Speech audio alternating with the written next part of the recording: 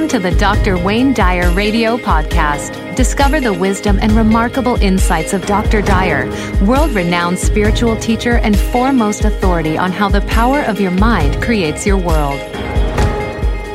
Deborah, welcome to the show. I'm very Hi, Deborah. Where are you calling from? It's Lomita, the little city in the Los Angeles area. Oh, okay. I guess, gosh, I feel scattered now. I guess my question or my thought was that I have always studied spirituality, and I've always had a propensity towards, I was a personal trainer, I had a weight loss company, always helping people, and now, but in between time, I was also a realtor, and you know how the real estate market is these days, so it's more difficult, which has given me more of a desire to want to be back to put it all together and be a wellness coach or going in the coaching direction. And it seems like those things are coming up for me, and the opportunities and just thoughts and those things. And so I guess I don't know what my question was about that, other than, you know, is it because I hate the real estate because it's not helping me, or is it, you know, does that just sound nicer? Yeah. I think the answer always is, what's your first name? Is it Deborah. Deborah, I thought so. Yeah, Deborah. I think the most important aspect of our lives is to understand what it is that excites us. What is our passion? What is it that makes us feel good? And it doesn't have to be something that you're jumping up and down and saying, oh, I finally found it, and so on. It's you just go on the basis of how you feel. I think that's a good way to determine, you know, for example, when you're eating something, and you notice how you feel after you eat it. And very often your body will give you very, very strong cues that this isn't, I've just done this recently with peanut butter. You know, I was eating peanut butter every morning. It was just one of these things, and there's peanut butter and jam on toast and all of that. But I noticed every time after I ate peanut butter, I had just sort of a tired feeling and a yucky kind of feeling in my stomach and so on. And I decided, I was associating that with, you know, just base it on how I feel. And so I just stopped that, and it's made a huge difference. I mean, that's just a simple example, but it's like, if you're talking about the kind of work that you're doing and what it is that you would like to do, just all you have to do is get an image in your head of what it is that you would really, you know, you picture yourself doing.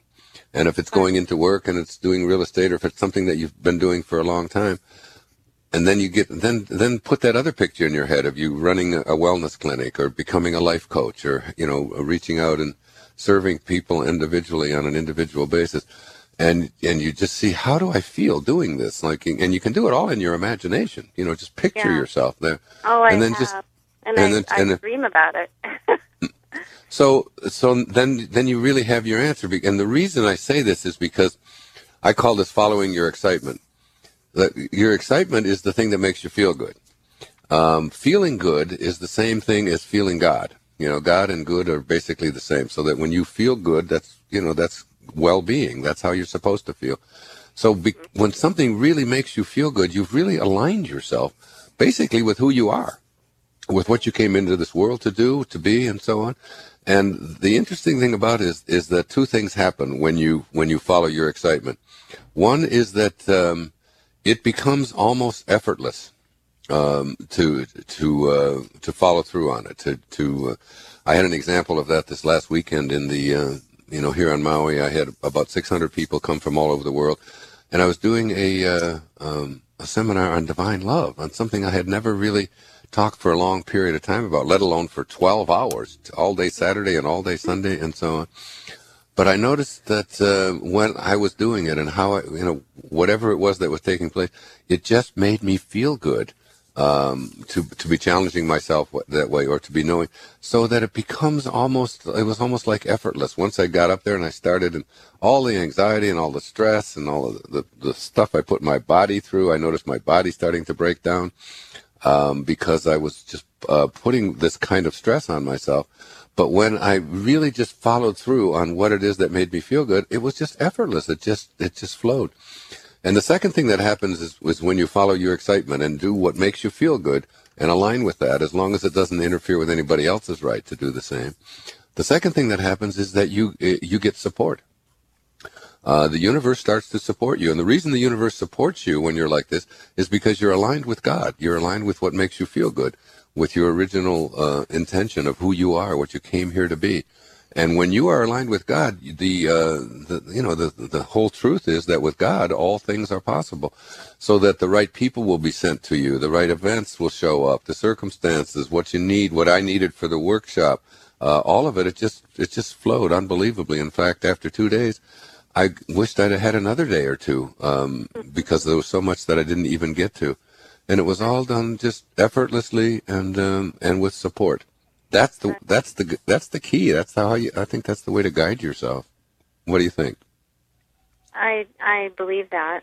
I guess I get panicked I feel all those things that you're describing. I feel that on a daily basis, just meeting people. My heart, I have to actually tell myself to speak of just fluffy things because I'm just drawn to a person and they start talking and and not that I'm telling them how to live at all. It just comes through me that we have these things and they say, "Oh my God, thank you." And encouragement and love, acceptance, those things I naturally offer to people. But then I think I panic about money because I've been brought to my mother's house by circumstance, but as it were, I got here, and then she got cancer, and she's now just recovering. So I've been here to care for her.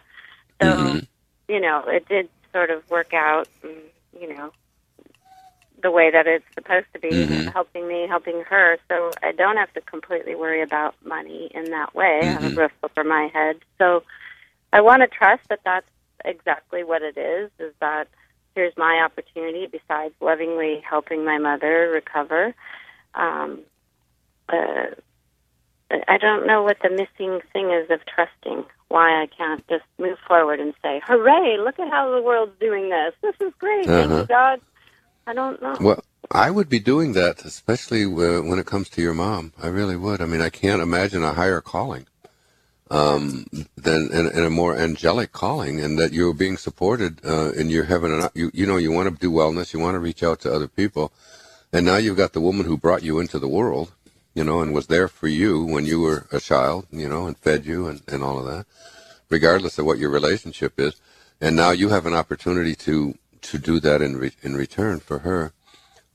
It seems to me that that's almost like practice for where you want to go and how you want your life to be, Yes, I've been compelled to keep writing in a tablet of lessons I've learned, things that have happened, because there are different things that come about for having someone very ill in your home, and how much to push yourself, how much to push them, how much to, all of those things. It is, but It's funny you say that because because I have my own children, I've looked at it, I feel like it's when I had a newborn.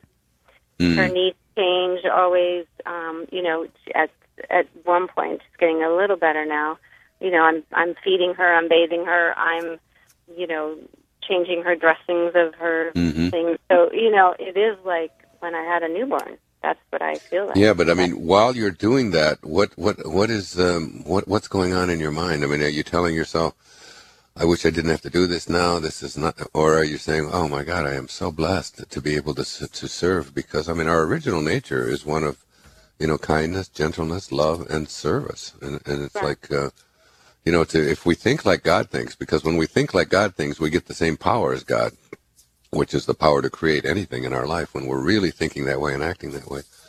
And the way God thinks is like, how may I serve you? How may I serve you? It doesn't say what's in it for me, what do I have to do? How much money do I need? It doesn't say that. It just says, how may I serve? And if you get into that state, I feel that, all of this that we've been talking about, your excitement allows you to feel supported. It allows you to do, things to work out effortlessly for you. And,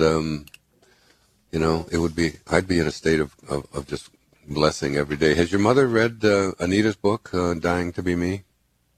Well, actually, she has it, and she lent it to my sister, so she never read it. But that would be a thing for her to read. I would read that out loud together. Oh. If you want to do something, that will really just read the whole, read it to. Probably reading is maybe a little tough for her right now, but just read her a chapter at a time. Have had other people tell me how incredibly powerful that is. I would also have you read Wishes Fulfilled? Do you have that in your home? Yes, we do. The book. We I would bought read it that as well. Yeah, and I keep pulling it out, and she didn't want to go there. But I'm thinking, I think you're right. There's a part of me that, because she was sick prior to this, it's been a long journey that people have said to me, oh, God, you're going to get trapped in the house. You're going to get trapped there, and you'll never get out. And so I've had a little more of a panicked feeling, unlike why I'm calling today. So maybe you're right. Not in the moment of pure love, so then nothing is going to create from that. Absolutely. This is when the miracles happen. If you watch the shift, I reached down and carried a young man with muscular dystrophy on my back without thinking when I had a knee that needed to be replaced. It was so badly injured. And it was in that moment. It wasn't because I'm Wayne Dyer and and all of this stuff. I was in Assisi. It was because I had forgotten about myself and I had reached out and I had acted the same way our source would act, the same way God would act. It's like, how may I serve? And in the process of doing that, I had this amazing healing take place, and so many other powerful things came about as a result of that. In fact, I've just written a book called I Can See Clearly Now, and that is one of the most significant moments of my entire life. I can see how it helped me to make a U-turn. And I would suggest that your mother's presence right there in your life right now is something. I would just be in such a state of gratitude. I was with Ram Dass this weekend at the seminar I did in Maui, and this past weekend. And he talks about the most significant time of his life was when he took care of his father, who really pretty much rejected him most of his life because of the path that he had taken. And he took care of his stepmother, and both of them would pick them up, put them on the toilet, take them off, wipe them, put them in the shower.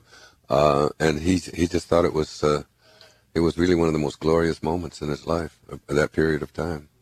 Yeah, and it's interesting because I did take care of my dad. My dad died of cancer, and I always say that there was like a divine intervention because I'd come here and give my mom respite and let her sleep, and I stayed up for 48 hours, and I didn't. It was effortless, and and he called out for me. He needed me, my presence, and yet I did it selflessly. I didn't do it for anything except for just. I was just working. I was doing God's work. I really knew that. It really was a beautiful thing. And then I guess this time around, maybe, I don't know, there's a part of that whole, have boundaries and codependency and all those things that are sort of interrupting my thoughts that are like, oh, don't help her. The nurses at the hospital said I was an enabler, I'm like, oh, I'm just trying to love her and help her. So then I've got this head. I wouldn't restrict myself. I wouldn't listen to anyone who tells me that I'm an enabler and so on. You're just extending love, and that's the most healing thing that you can do. I heard a wonderful line from A Course in Miracles. I had my friend Terry Gordon, who's written a book called No Storm Lasts Forever, and he sent me a quote from A Course in Miracles that said, "Every loving thought is true. Everything else is a plea for healing." Isn't that beautiful? So every thought that you have of love is a true thought. It's you focus on truth because that's what we are. That's what the universe is. That's what we showed up for. To find out more about Dr. Wayne Dyer or any other Hay House author, please visit hayhouse.com. Thank you for listening.